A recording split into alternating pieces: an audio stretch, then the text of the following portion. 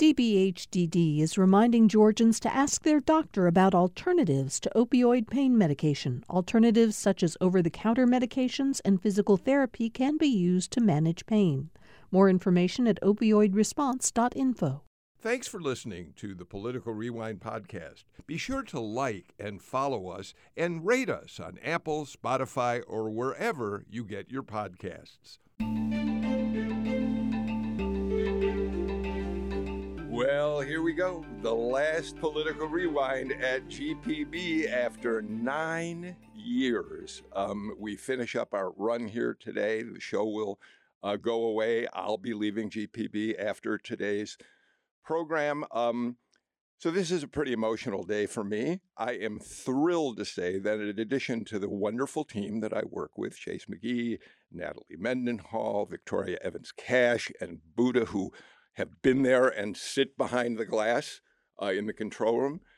Also here today, my wife, Janice Schaefer, my 2 children, Emma Pearl Nigut and Bill Nigut III, which just filled me with such joy when I saw them come in. Bill, who's in the coffee business, brought fresh coffee for us. So, I've said on the air a couple times already that the way that many of you out there have responded and said how much Political Rewind has meant to you after you learned we were being canceled has made me feel like I've been privileged to attend my own funeral.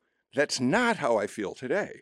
Today I feel like I'm the bar mitzvah boy again. This is the day that I get to celebrate. And there's no one I would rather have here to do that with me than Kevin Riley, the former now retired editor-in-chief of the Atlanta Journal-Constitution. He's been a partner on the show of mine for a long time now.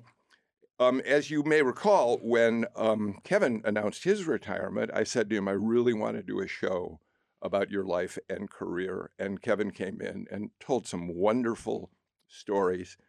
So Kevin Riley is going to turn the tables today and talk with me about my career.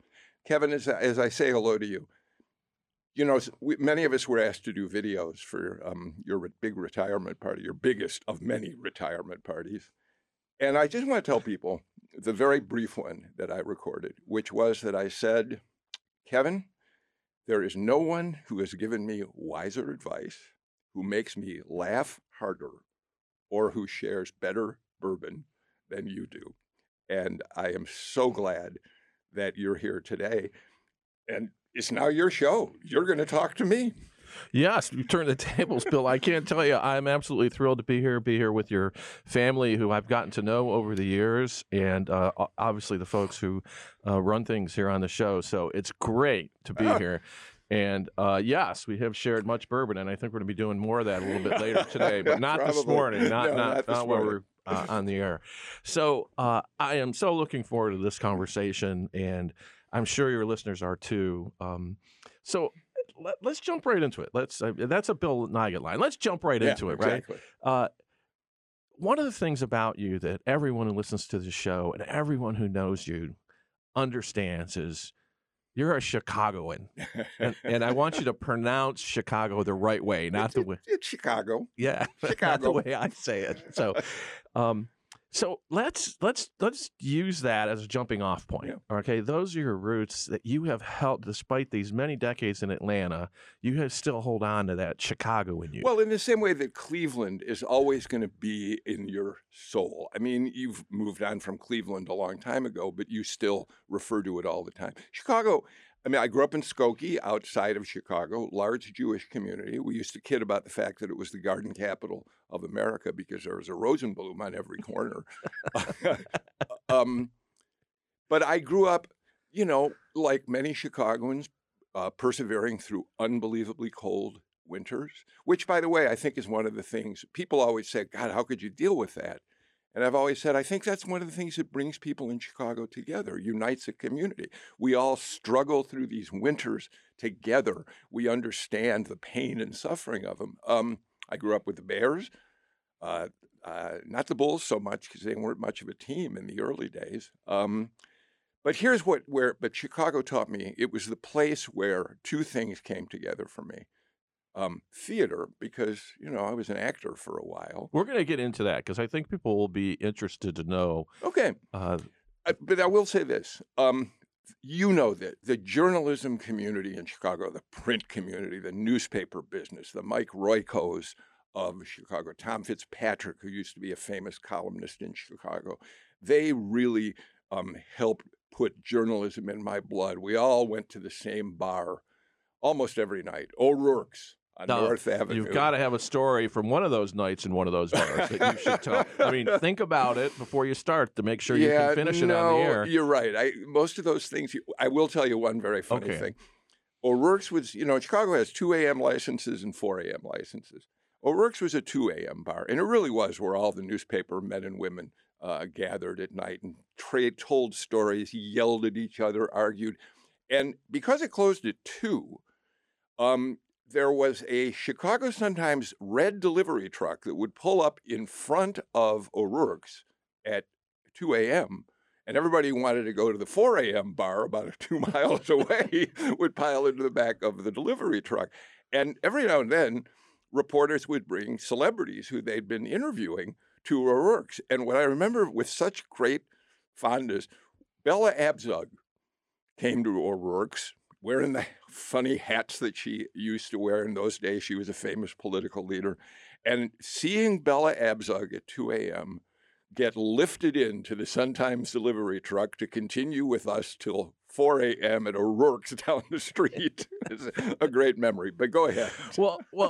But as you do your work today, I mean, what is it about Chicago that you brought to this show that you the energy Chicago has? Yeah. That's good and bad. When I first came here as a reporter, I was used to the way Chicago reporters pursued their subjects very aggressively, tough-minded, and I learned that for television, might be quite different in the newspaper business, having sharp elbows as a TV reporter could sometimes work in your favor, but for the most part, it was the wrong way to approach things here. It wasn't the atmosphere. It wasn't the culture here. I learned to back up, and if I was going to ask a tough question, to be careful about how I phrased it. People here were just more,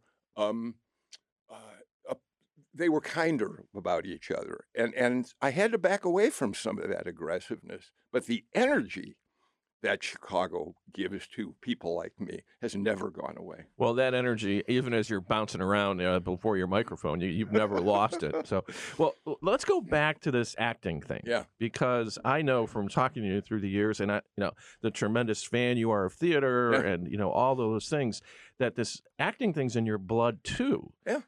And that's really where you started. That's what you wanted to do, right? I dropped out of 3 colleges. I never liked college.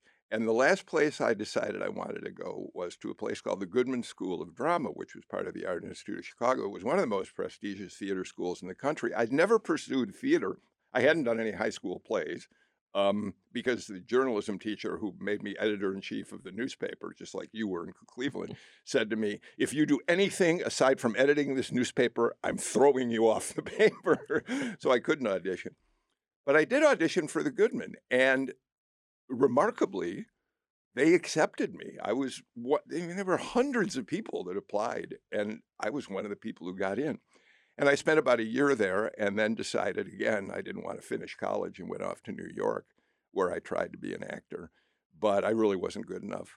And so it was a dream that I loved for a while but gave up, and kind of came back to what was the other great love in my life, which was journalism. Mm-hmm.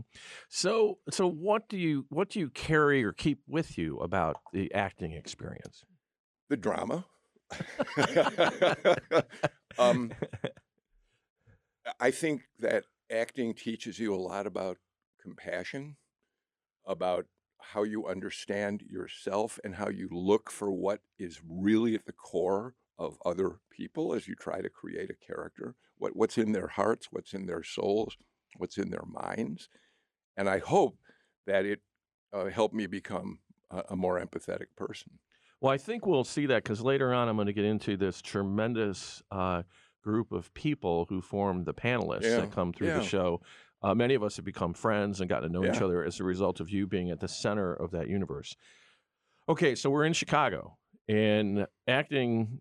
You've gone off to New York. Yeah. Now, did you come back to Chicago? Came back to Chicago, and I did some writing for the newspapers. Never was on staff, but I freelanced for the Chicago Daily News, Chicago Sun-Times. I then was asked to be the editor-in-chief of a regional magazine, Chicagoland Monthly, which was trying to make a dent on the greatest regional magazine, one of them in the country, Chicago. That wasn't a very winning proposition. And then I ended up in TV news, first as a producer of a show called The Big Story, which was on a tiny little TV Okay, I'm going to station. slow you down, though. Like, so you're wandering about, acting hasn't worked out, you're freelancing. How do you end up getting a producer job? How does that happen?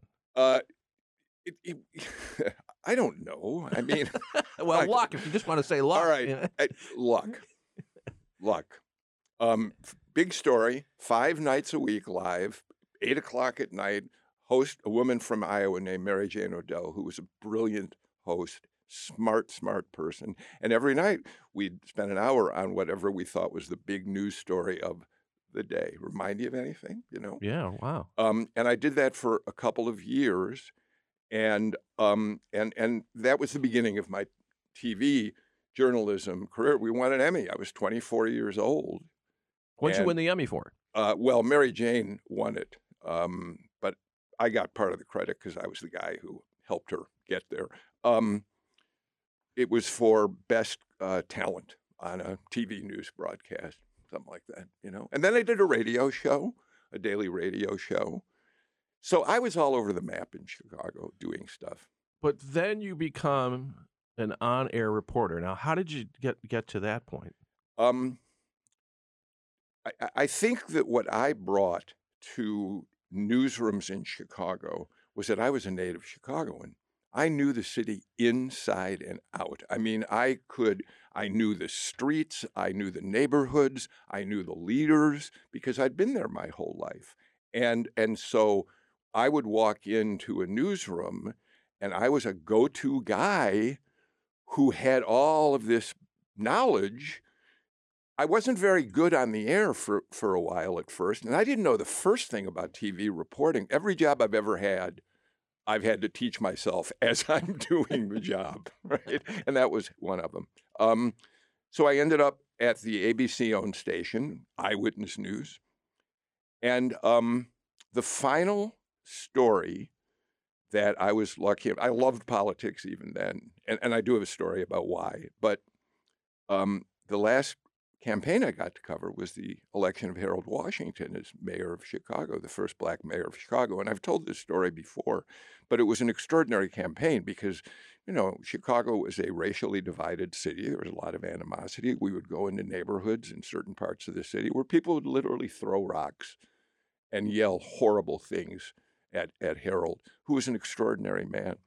And at the end of that campaign, I realized I wanted to do political reporting more than anything else. That station had a veteran political correspondent who was always going to get the big stories. And so I went to my agent and I said, where else can I go? I want to pursue political reporting. And I ended up coming to Atlanta to WSB TV. So is that, you said you had, why political reporting? It was the Washington race, or was there something else that happened during that time? No, so here's the quick story. Okay. First, when I was 13 years old, the Republican National Convention came to Chicago, to a place called the International Amphitheater, southwest side of the city, in the middle of Chicago stockyards. So and this is the Republican convention of 1960. Yeah, not the famous 68 no, Democratic not 68. convention. This was right. 8 years earlier. Yeah. So my friend John Smart and I said, we got to go down and see the parade around. We got to see the spectacle. And we took the L and we went down to the amphitheater. And I was already hooked on news. My family was a Huntley-Brinkley family, and I watched with my dad and mom every night. And we got to the amphitheater, and there on the outside of it were the reporters. I watched Frank McGee, who some people are old enough to remember. There was Frank McGee standing there. We managed to talk our way in. I won't bore you with the details. No, we have time for details. We saw a guy with a big cowboy hat on who had a fistful of what looked like passes. And we went up and we said to him, We are such big Republican fans. I was 13 years old. We're dyed-in-the-wool Republicans. Any chance two of those passes could be ours. And so he gave them to us. And we went up and sat in the gallery. And after we'd been there about 10 minutes, an usher came up and said, "Let me see your passes," because we looked out of place. He said, "These passes are for the TV gallery, a room where they had a big screen TV. And you get there this way." Well, this was the days before security was incredibly tight. And so instead of leaving and going over to this TV room, we went down to the main floor. And somebody came up to us and said, "How would you like to be in a demonstration on the floor of the convention?" And we said, "Absolutely." Handed us big placards. It turned out this was Thursday night. This was the night that Richard Nixon was going to give his acceptance speech. We were ushered out onto the floor of the Republican National Convention, given standards, whatever they said, I like Dick, whatever. And we were in a demonstration right below the podium with our signs when Richard Nixon came out to give his acceptance speech. And I knew from that moment, I got to do this for a career. Wow, that's an unbelievable It was amazing. story. It was amazing. Yeah. Well, okay, so coming to Atlanta, I mean, we have so much to talk about. So before we're going to have to take a break, even I know that at some point. I'll handle the breaks, Kevin. It's still my show until 10 o'clock. Yeah, okay, all right. I don't want to get into any kind of power play here. Yeah. But I don't want to get into we'll get into like all the incredible things that happened and you covered in Atlanta, but go back to how'd you come here? Why Atlanta? Why does a kid from Chicago want to come all the way to Atlanta? What are you thinking about at that point? Well, I knew I wanted to cover politics, and I was never going to get the chance to do it as a full-time political reporter in Chicago because of the veteran who was always going to beat me on those stories. I had an agent. His name was Bob Barnett. He was one of the biggest agents in business. I was very fortunate that he took me on as a client. He's Rita Braver's husband. Bob used to also be, by the way, he's a Democrat. He was the guy who used to do the Republican candidate in presidential candidate debates when they were practicing them. And Bob knew the news director at WSB TV, a guy named Rabin Matthews. Rabin had been Walter Cronkite's chief writer on CBS Evening News, and for a variety of reasons ended up in Atlanta. And Bob called him and said, "I got a guy you ought to talk to." And they brought me down here, and I spent a weekend with Rabin, and we made a deal. So did you?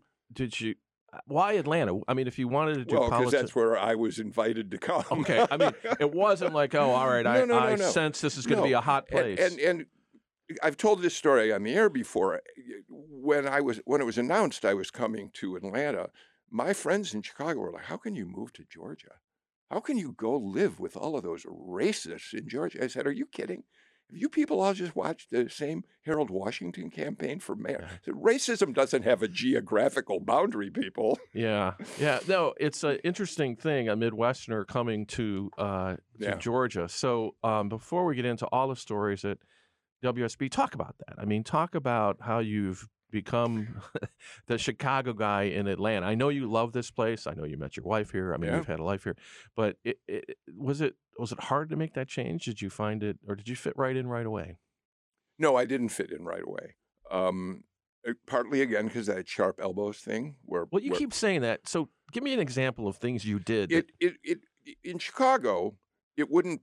If you're a political leader accused of corruption, and I'm, come up and ambush you on the street and say, "Kevin Riley, you're going to be indicted on charges of corruption for stealing money, for taking bribes, for this and that," that's how I would say it to you. Here, if you were that aggressive with a subject of an interview, it would put people off, because that was just the way it was. You'd have to find a slightly different way to do that sort of thing. But it was also the South. I mean, this was 1983, and Atlanta was a different city then than it is now. It was still Southern, and it did take me a while to adjust to an entirely different culture. Okay. All right. Well, listen, I know that you want to be in charge of the breaks. We got 5 more minutes. Well, I don't. Why do we have to do it right on schedule? All right, fine. We'll take a break. You want to take a Yeah, break let's now? take Why a don't break you now. you go ahead, throw it to the break. Well, we're going to take a break now, and we'll be back. And when we come back, what we're going to talk about is all the really big stories you did in Atlanta and some of the big politicians that you've covered. Whoa, okay.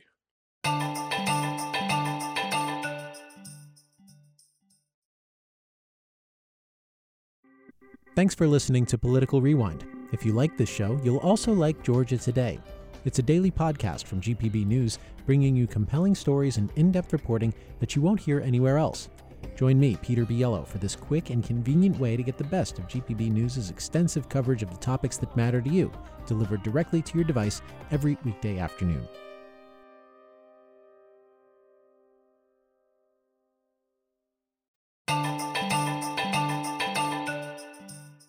Welcome back to the very last Political Rewind, at least on GPB radio. Kevin Riley is doing me a great honor of interviewing me for this final show. And Kevin, before I throw it back to you for your questions, I want to make sure we don't lose time to say this.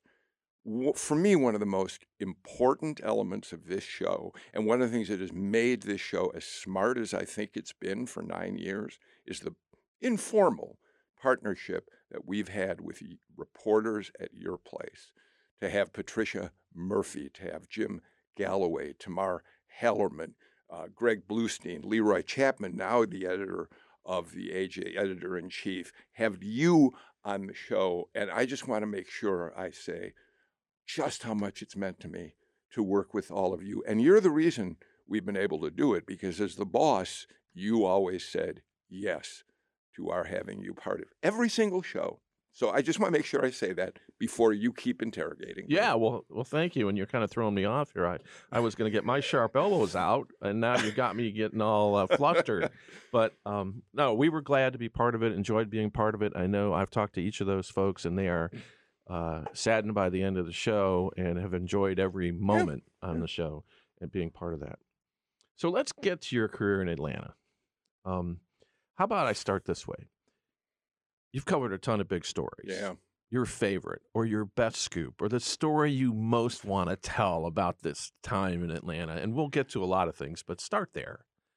Well, I mean, starting in 1984, I covered every national political convention all the way through 2000. By 2000, I left Channel 2. I finally got tired of being part of local TV news in 2003. So I literally covered 10 conventions up through the 2000 conventions in LA and Philadelphia, which is where the Republicans met that year. So I have been fortunate, and I also was fortunate that I came through WSB. We both know Cox well. You worked for him, so did I. At a time when WSB and Cox were willing to spend whatever it took to make sure that their content providers, the newspaper, the TV station, the radio station, would be successful.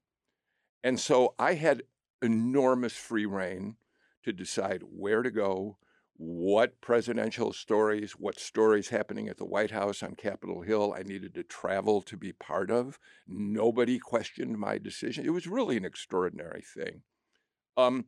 So I think because of that, there are any number of incredible people that I got to be relatively close to. I mean, I would go out early in a presidential campaign when other reporters were traveling, and I'd get on these like 8-seat jets with a Gary Hart, with an Al Gore, with any of these people who were running for office. And that was extraordinary. In 1988, when George H.W. Bush was running for the first time, I spent a lot of time on the plane with him, with his campaign. And I got to know Jeb and George W. pretty well. For whatever reason, we hit it off, and we'd sit in the back of the plane and talk to each other. So, I mean, over the years, that's been a really fortunate part of my career. I will tell you one story that you'll appreciate, particularly, I think, as a journalist. In 1987, when Gary Hart was considered the leading candidate for the Democratic nomination, he made his announcement that year in Denver. And then we got on a plane with him, the traveling press. There were probably about 20 of us. And we flew to Amarillo, Texas, and then we're going to go on to Des Moines and end up in Pittsburgh late that night. On the 2 days before Hart announced, the Washington Post ran a big feature story about Hart, a profile written by a really tough-minded reporter named Lois Romano. And one of the lines in that story was a quote from a friend of Hart's who said he's got a lock on the nomination if he can keep his pants zipped. And that was an extraordinary quote, because in those days, you know as well as I do, we didn't talk about candidates' personal lives, their peccadillos. Yeah, now that kind of line no one would pay much attention to, right? Yeah. But we get on the plane with Hart, and we're all sitting there talking about lots of things, and he was going to do individual one-on-one interviews with a number of the really important reporters. I was nobody. I worked for a local TV station. The New York Times, the Washington Post, the Wall Street Journal guys, they looked at me like, who the hell are you? But I was there. The first guy that got the one-on-one interview with him on the plane on the way to Amarillo was a Los Angeles Times reporter who was a real bulldog newspaper guy. And he's up there talking to Hart, and he comes back to us before the plane lands. And he's all in a lather. He says, Hart, I asked him about the story. I asked him about keeping his pants zipped, and he blamed it on other campaigns. He made it a story. We can't ignore it now. And you understand that. Yeah, right. If he hadn't said a word, it's Lois Romano writing a line that maybe no. But suddenly, this becomes the story of the trip. We land in Amarillo. We do the event. We come back to the plane, and Hart realizes he's now got a problem. And as the plane takes off, he comes back, and we literally have a news conference with Hart, all of us standing up, surrounding Hart, and he's saying, no, I didn't mean it, and this and that. WSB has in its archives video. I was the only one who had a cameraman on board that plane, and they'll have that video of showing that. And here's why I say it was important for you as a journalist, too. Every reporter on that trip for the important newspapers and TV networks had to file that story. Nobody wanted to. Gary Hart blames the other campaigns for saying he's a philanderer. And one after the other, they all filed. And it was a turning point in how we cover politics. And it hasn't changed since. It's only gotten worse. And of course, Hart didn't help himself as the whole thing played out. No, of course not. But he was extraordinary. I spent a lot of time traveling with him. He's one of the most exceptional candidates I ever got to cover. Okay, so let's take a little diversion here. Okay. I mean, what do you think about that as a veteran political reporter, that a guy like, let's just say Gary Hart, who, even I can remember looked presidential, seemed ready, and then he's destroyed by personal behavior that decades before would never have made it into the media discussion? Well, I think I don't have the answer to that. I just know that it's now fair game. I think a better example of that rather than the guy who was cheating on his wife in that case, or presumably was. He would still deny that he was, although we know about the monkey business boat and all that stuff. Maybe a better story is Joe Biden in his first campaign. I spent a lot of time on the road with Joe Biden when he was a senator and ran in 87, 88. And remember what undid Joe Biden that year? He, too, was considered one of the really strong Democratic candidates. Yeah, and he'd been in the Senate at 29. Yeah. He had to drop out because he was accused of plagiarizing a few lines from a speech of Neil Kinnock, who'd been a leader in the British Parliament, and because he kind of fudged his law school record. That led to his dropping out.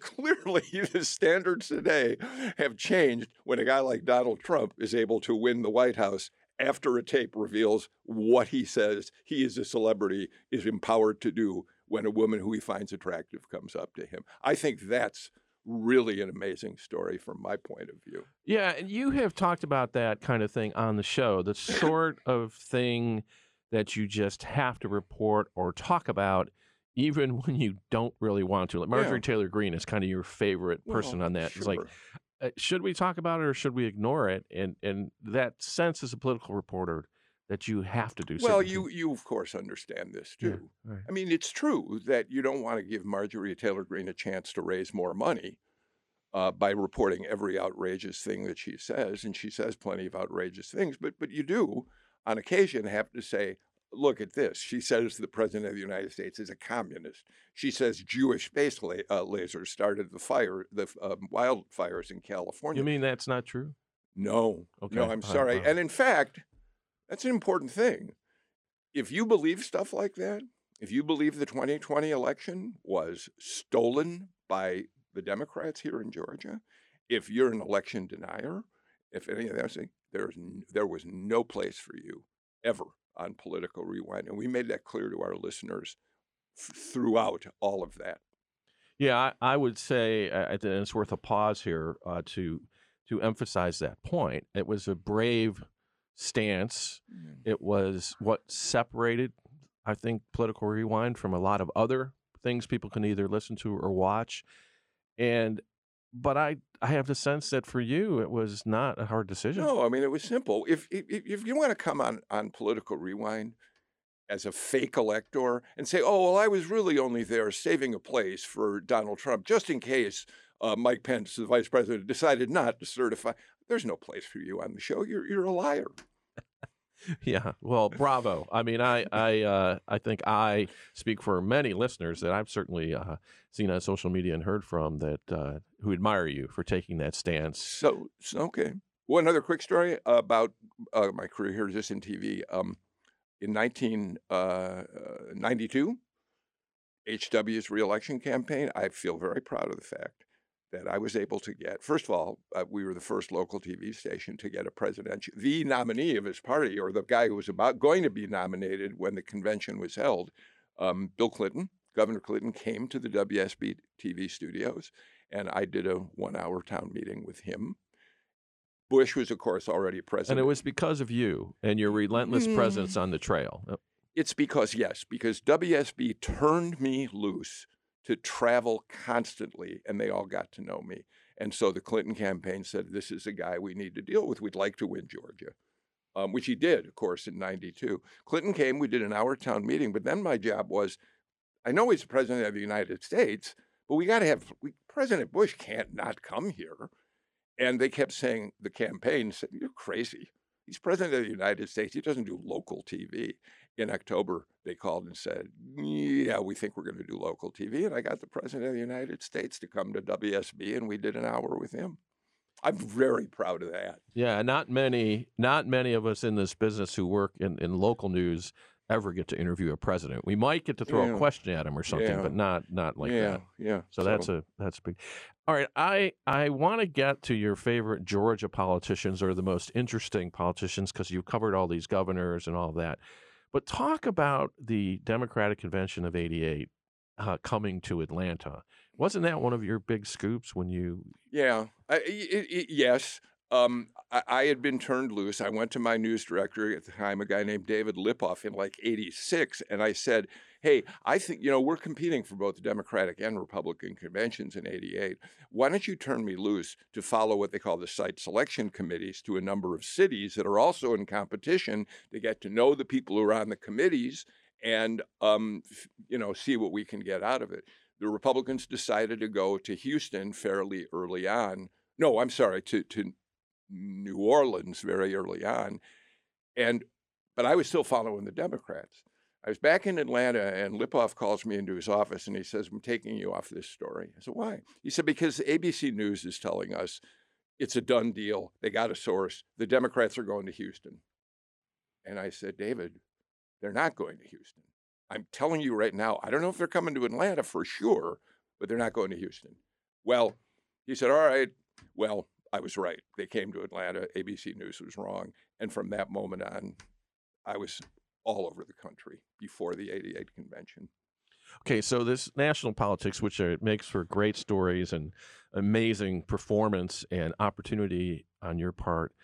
But, all right, you've covered all of these Georgia governors. Who was your favorite? Roy Barnes and Zell Miller. And why? I mean, Well, Zell Miller was just, I wish you'd been here for him because he was just an incredible character, a mountain man from up there in Young Harris. He was spiky. He was gritty. He had a temper.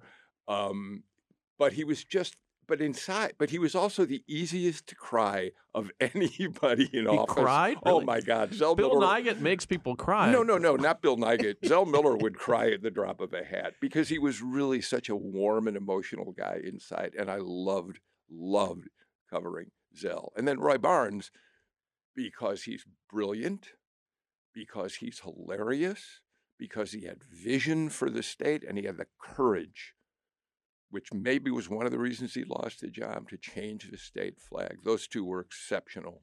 Did you cover that state flag issue? Oh, yeah. Yeah, we got the call at like 8:30 in the morning from Bobby Kahn, who was his chief of staff, and I wasn't the only one who got it. All of us who covered the Capitol. I was at the Capitol, and Bobby called and said, you better be on the lookout because in about an hour, they're going to drop a bill to change the state flag. It's going to be the biggest day in Georgia political history.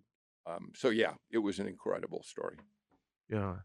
Well, listen, I think it'd be a good time for the second break. Oh, but you're would you like to it do is that? your show, Well, so go if ahead. you want to No, screw up my go whole ahead. plan, Do but what you want. why don't we take a break Okay. at this point, and we're going to come back, and I'm going to ask you to talk about some personal stuff after geez. that. Oh, So- my God. so Maybe we better not come back. No, we'll be back, and you'll get to hear.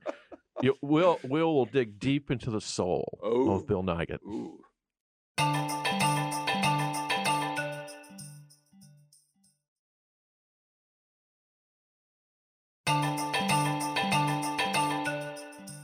We are back on Political Rewind. I'm Kevin Riley, and I've commandeered the show from Bill today because Well, you've this been is his final substitute show. host. Yeah, You're pretty good at it. Bill's final show, and he's facing the questions from me. So, all right, I've done a lot of research preparing for this and dug into some things. So there's no smooth way for me to kind of make this transition except to say I think I want to ask you a lot of personal stuff because I think people need to know the kind of person you are and the person I've gotten to know over these past 5-6 years. So I'm going to start here. Okay. When you met your current wife, she said, Wait. We've been together 30 years, Kevin. but she said, in fact, she insisted that she would be the one to propose. Yeah. Why? Why was that? Well, because Janice is a strong, independent woman, which is one of the things I love most about her. And because we had both gone through some really tough times in relationships. And although we fell in love pretty quickly after we met, she just made it clear to me. I mean, if we're heading in that direction, if you ask me, it isn't going to happen, you better wait for me to ask you, which is what happened. We were at the 99X. Many of you out there are old enough to remember when 99X was the radio station. Chinese New Year's concert at the Fox Theater. And Janice turned to me and said, will you marry me? And I said, I would. Of course I will. So in a life of good decisions, that one stands out as maybe the best? You know the Paul Simon song where he says, you've got the cool waters when the fever runs high. You got the look of love light in your eye. I was in crazy motion until you calmed me down. And that's what Janice did for me. Okay. And she's here. She's sitting on the other side of the glass. And so are your two children. So talk about them. I know how much they mean to you. Bill is my older. I tell him this story every birthday, and I know he's sick of hearing it. But, my life had been up and down for a very long time. I was 43 when Bill came along. I didn't know that I was ever going to have children. And I've said to Bill every birthday, I didn't really know what it meant to be in love until you were born. And that's true. So along with Janice, those two things have been exceptional. Emma is like a gift from God. I mean, she's got her mother's curiosity, creativity, empathy, the quality of giving. She's carving out, Bill's got a wonderful career in the coffee business. He's taught me everything I know about really good coffee. Emma has carved out a career in the entertainment business. She was part of a huge hit off-Broadway show that you've heard me talk about personally way too often. We just came back from New York where the show was filmed for a streaming platform that I'm not allowed to mention, but it'll be on this fall. Emma in some ways is living that theater life that I thought I was going to have, but I don't resent it. I'm thrilled by it. And she's also just a wonderful human being. Yeah, well, you're right about I've gotten to know all three of them, and it's been just great, and it's so wonderful to see them here and see them wiping their eyes on the other side of the glass. So, all right, so let's get to know Bill Nigut a little bit better, and I'm going to make some of my own judgments and statements here. But one thing that I want people listening to know about you, because people love the show. And people love being on the show. People love listening to the show. People are distraught about the show, being canceled. There's a reason the show has been so good, and it's your work ethic. How do you do that? I will get text messages from you at 5 a.m. because you've been at work for a while, or the night before the show, I will get a list of 7 or 8 articles you want me to read. What do you attribute that to? Well, I want the show to be wonderful. I want the show to be smart. I want you all to have everything you need at your disposal to have a smart, thoughtful, meaningful analysis about the issues we're discussing. And so that requires a lot of research. I mean, I'm up at 4. I read 4 newspapers. I look at what I think of as the key political websites. It's demanding, but that's not the key to why Political Rewind is so good, Kevin. And I do think it's good, despite the fact that my motto in life is "Fooled him again." It's good because of who. When this show first went on the air, my boss at the time said to me, "Why is it when you introduce the panelists, you talk so much about their personal? Why do you ask them all these questions about how they're doing today? And gee, didn't they just come back from this or vacation or whatever?" And I said, because I want this to feel like a family of people sitting and talking to each other. I want listeners to get to know them as people, not just as totems of opinion or analysis. And to me, that's the real success of Political Rewind. We know all of you. Our listeners know all of you in a much more personal way. You've gotten to know each other in a much more personal way. And I think our listeners and the extraordinary response to losing the show, it reveals that. They feel like this has been their show and they're as much a part of it as you are. Yeah, I'm about to pay Bill a big compliment here, and one thing I'm going to say. I want this to be a pleasant interview, but I just have to be clear. You suck at receiving compliments, so I all the time would call him after a show and say, "Hey, really great job, love the way you handled it." And he'd just move on to some other topic. But in front of him, as we sit here, he has a book. And you want to tell people what the book is? Well, people know that we do the show on Zoom, and we know that you are all able to see each other. I'm able to see you because we're on Zoom, and that's just important for cues. I can get a better sense of when you're about to finish what you want to say and move on. And we have cards that we hold up. If you are talking and Eric Tannenblatt wants to go next, I hold up. He waves at me, and I hold up Eric's card. And this is a book of all of the cards, these 3x5 index cards of the people. There's 60 of them in here who have been panelists on the show over the years, and people who have come, in many cases, to truly love.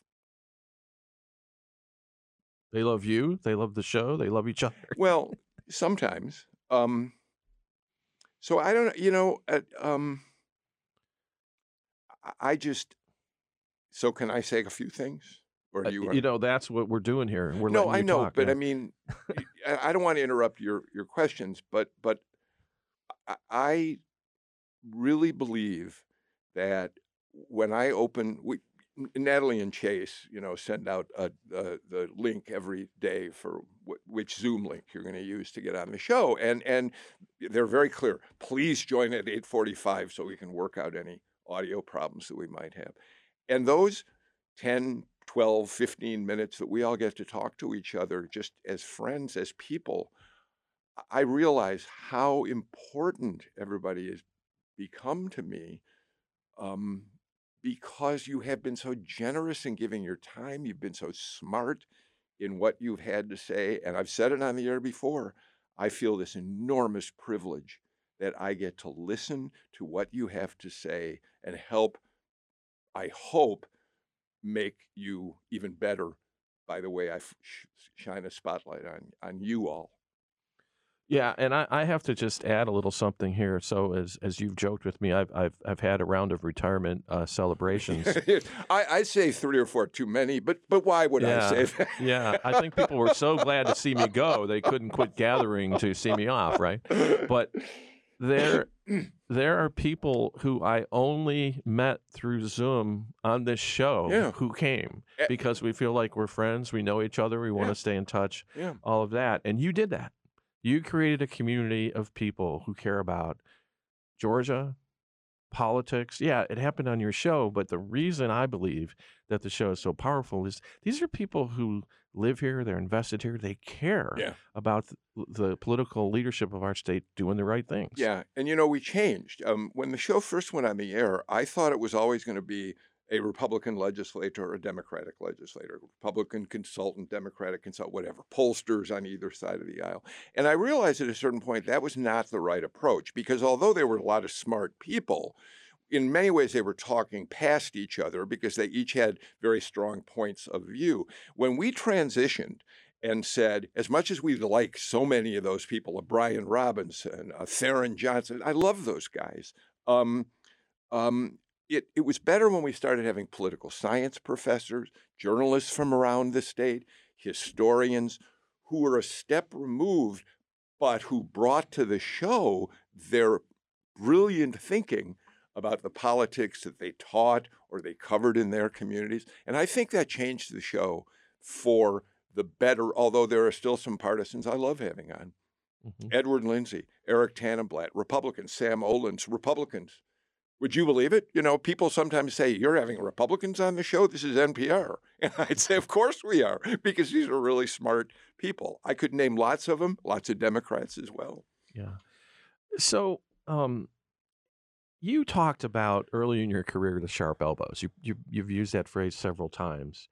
But I see before me a master conversationalist, a good questioner, a committed journalist, a loving father, and a great friend.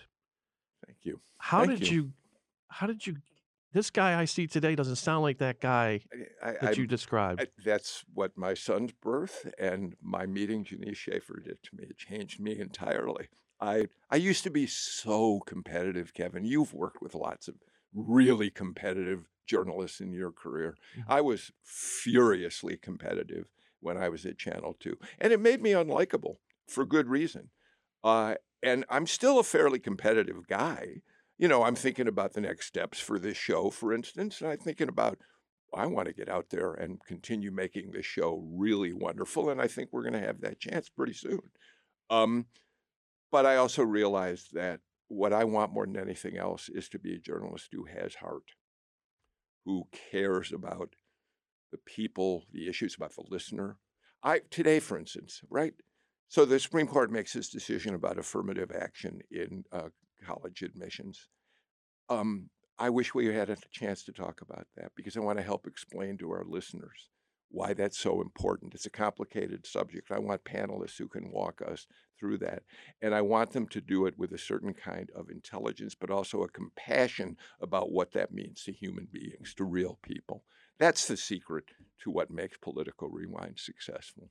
And I can say, as someone who's been a panelist, when you show up for the show, you better be able to do that. You better be able to get past the surface. You better be able to get past talking points. You better be prepared to have some insight. So we're running out of time, and I want to turn the last few minutes over to you, but I'm going to say this because I want people to hear how I feel about you. Congratulations on what you've accomplished with this show. You've shaped the course of the state and the city. You've done it with passion and with high ethical standards. Georgia thanks you. And now I want you to have the final words here in the final few minutes. Well, first of all, Kevin, there is no one I would rather have had here today for this final show. I mean, we've known each other for a long time, but in the last few years, pandemic, our friendship has really deepened. And so not only have I always admired you as a journalist and a great leader, but you've become a really close friend. You, our friend Mark Rosenberg, and I have become so close. Mark, a great public health leader who's been on this show. So thank you. There is a future for our show, I'm glad to say. We're not quite ready to announce what it is, but I think within a couple weeks we will be able to do that. I'm keeping all of the incredible emails that I've gotten from you out there who listen to the show. I can't even tell you how much they've meant to me. And I've got them all sitting. I haven't been able to respond to every one of them so far because they're literally hundreds. But I'm hoping that as I get a chance to relax, I will have a chance to thank you in an email back to you. But I'll also let you know where we're headed next. So the only thing I can say in closing is I was asked to create this show by Taya Ryan almost 10 years ago. We went on the air in July of 2014, one day a week. Listeners out there, you have said you wanted more, so that we became a weekday show, 5 days a week. And you out there have been unbelievably important to me. Sometimes you get mad at me. I get it. You send me notes saying, how could you have said this or that? But in the long run, what you've said is that Political Rewind really matters to you. And here's why that's special to me, because I really do sometimes think, I don't know if I'm doing a good job or not, but you all have told me I have been doing a good job, and I have made the show worth listening to. And for me, I can't ask for anything more than that. Chase is saying it's time to get out. Chase, Natalie, Victoria, Buddha, we'll see each other again. And all of you out there, you too. Bye-bye.